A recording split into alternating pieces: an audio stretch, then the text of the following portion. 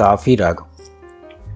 పెళ్ళైన కొత్తల్లో మా ఇంట్లో జరిగే వ్రతాలు, అత్తారింట్లో జరిగే ముచ్చట్లు గట్రా అయిపోయి మళ్ళా హైదరాబాదుకు చేరి కాపురం మొదలైన రోజులు.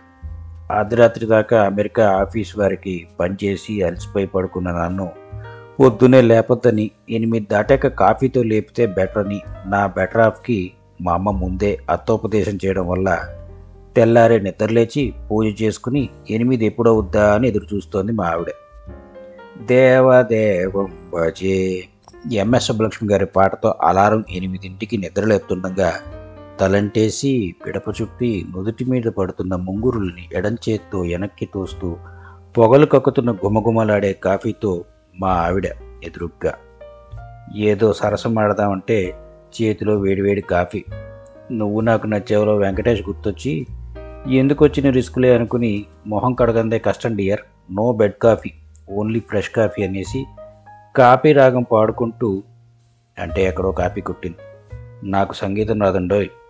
ఎవరిదో రాగం కాఫీ కొట్టి పాడుకుంటూ మొహం కడిగేసి వచ్చేసరికి ఆ కాఫీ కాస్త చల్లారిపోద్దని మా నాన్నగారికి ఇచ్చేసిందన్న న్యూస్. ఏం చేస్తాం, న్యూస్ పేపర్ చదువుతూ మళ్ళీ కాఫీ కోసం ఎదురు చూపులు. పెళ్లి చూపుల్లో కూడా ఇంత వెయిటింగ్ లేదు. ఆ రోజు పెళ్లి చూపుల్లో కూడా మా మరదలు మా అక్క నచ్చితే కాఫీ, నచ్చకపోతే టీ తీసుకోండి అని పజిల్ పెడితే ఆ గ్లాసుల్లో ఉన్నది టీనో కాఫీనో అర్థం కాక ఏది తీసుకుంటో ఏమవుతుందో అని కంగారు పడుతుంటే, పర్లేదు నాయనా, అవన్నీ టీలే, ఏదో ఒకటి తీసుకో, నీ అభిప్రాయం నోటితో చెప్పు అని బామ్మగారు జ్ఞానోదయం చేశారు. నాకు టీ అలవాటు లేదండి, కాఫీ మాత్రమే తాగుతానంటే, అబ్బో, ఆ అమ్మాయి అబ్బాయికి అంత బాగా నచ్చేసిందన్నమాట. అసలు టీనే వద్దంటున్నాడు, ఓన్లీ కాఫీట అని తాతగారు ఆట పట్టిస్తుంటే, ఏమండి కాఫీ అన్న మా ఆవిడ పిలుపుతో ఈ లోకంలోకి వచ్చాను. ఓ అయితే ఫ్లాష్ బ్యాక్ అన్నమాట అని గుమగుమలాడుతున్న కాఫీ చేతిలోకి తీసుకుని వాసన చూశా. అద్దిరిపోయింది. వేడివేడి కాఫీ తాగుతుంటే నరాలన్నీ ఉత్తేజితమై అదేదో ఈ అడ్వర్టైజ్మెంట్ గుర్తొచ్చి, అబ్బా, అచ్చం అమ్మ చేతి ఫిల్టర్ కాఫీలానే ఉంది అని మా ఆవిడని మెచ్చుకున్నా.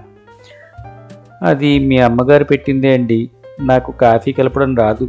మా ఇంట్లో నాన్న అమ్మ టీ మాత్రమే తాగుతారు, నాకు మా చెల్లికి ఓన్లీ పాలు అలవాటు చెప్పింది మా ఆవిడ. వేడివేడి కాఫీ ఒక పెద్ద గుక్క నోట్లోకి వెళ్ళిపోయి నాలుక గొంతు కాలి తొక్కు ఊడిపోయింది మా ఆవిడిచ్చిన ఆ షాక్కి. మా అమ్మగారు నాన్నగారు మా చెల్లి వాళ్ళ ఇంట్లో వ్రతానికి వెళ్ళారు. వాళ్ళని డ్రాప్ చేసి ఇంటికి వచ్చేసాక ఆఫీస్ వర్క్ చేసుకుంటుంటే గుర్తొచ్చింది, రేపొద్దున్న ఎట్టాగా నా ఫస్ట్ కాఫీ. అసలే కాఫీ లేనిదే మన డే స్టార్ట్ కాదని ఆలోచించుకుంటూ పొద్దుటే లేచాక చూసుకున్నానులే అని పడుకున్నా. పొద్దున్నే గుమగుమలాడే కమ్మని వాసన ముక్కు పుటాలకి తగిలి, అవి కరోనా లేని రోజులు కదా. గబుక్కుని మెలకు వచ్చింది. అది అప్పుడే మరుగుతున్న నీళ్లతో కాఫీ పొడి దంచి కొట్టి తీసిన ఫిల్టర్లో దిగిన డికాషన్ వాసన. అమ్మయ్య, అమ్మ వచ్చేసిందన్నమాట. ఎంతైనా అమ్మ మనసు గొప్పది.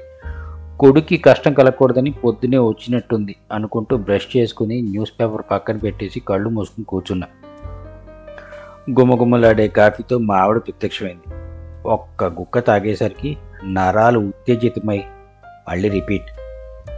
ఎలా ఉందండి కాఫీ? మా ఆవిడ ప్రశ్న. సూపర్, అమ్మ ఎప్పుడు చేసినా కాఫీ అదుర్స్, కాంప్లిమెంట్ ఇచ్చేశా. అది నేను చేశానండి, మా ఆవిడ క్లారిటీ ఇచ్చింది. అరే, అచ్చం అమ్మ చేసిన ఫిల్టర్ కాఫీలానే ఉందే. నేను యాక్షన్ చేశా, ఓవర్ యాక్షన్ అని తర్వాత తెలిసింది. నాకు ఇష్టం కదా అని అమ్మ దగ్గర గత 15 రోజుల నుంచి నేర్చుకుని ఇవాళ అద్భుతమైన కాఫీ చేసింది మా ఆవిడ. మా ఆవిడ చేసిందని నాకు తెలియాలని మా చెల్లింటికి వెళ్ళింది మా అమ్మ. అమ్మ మా ఆవిడ ఇద్దరిది మంచి ఫిల్టర్ కాఫీ లాంటి మనసు. అదే నా ఉత్సాహానికి కేర్ ఆఫ్ అడ్రస్.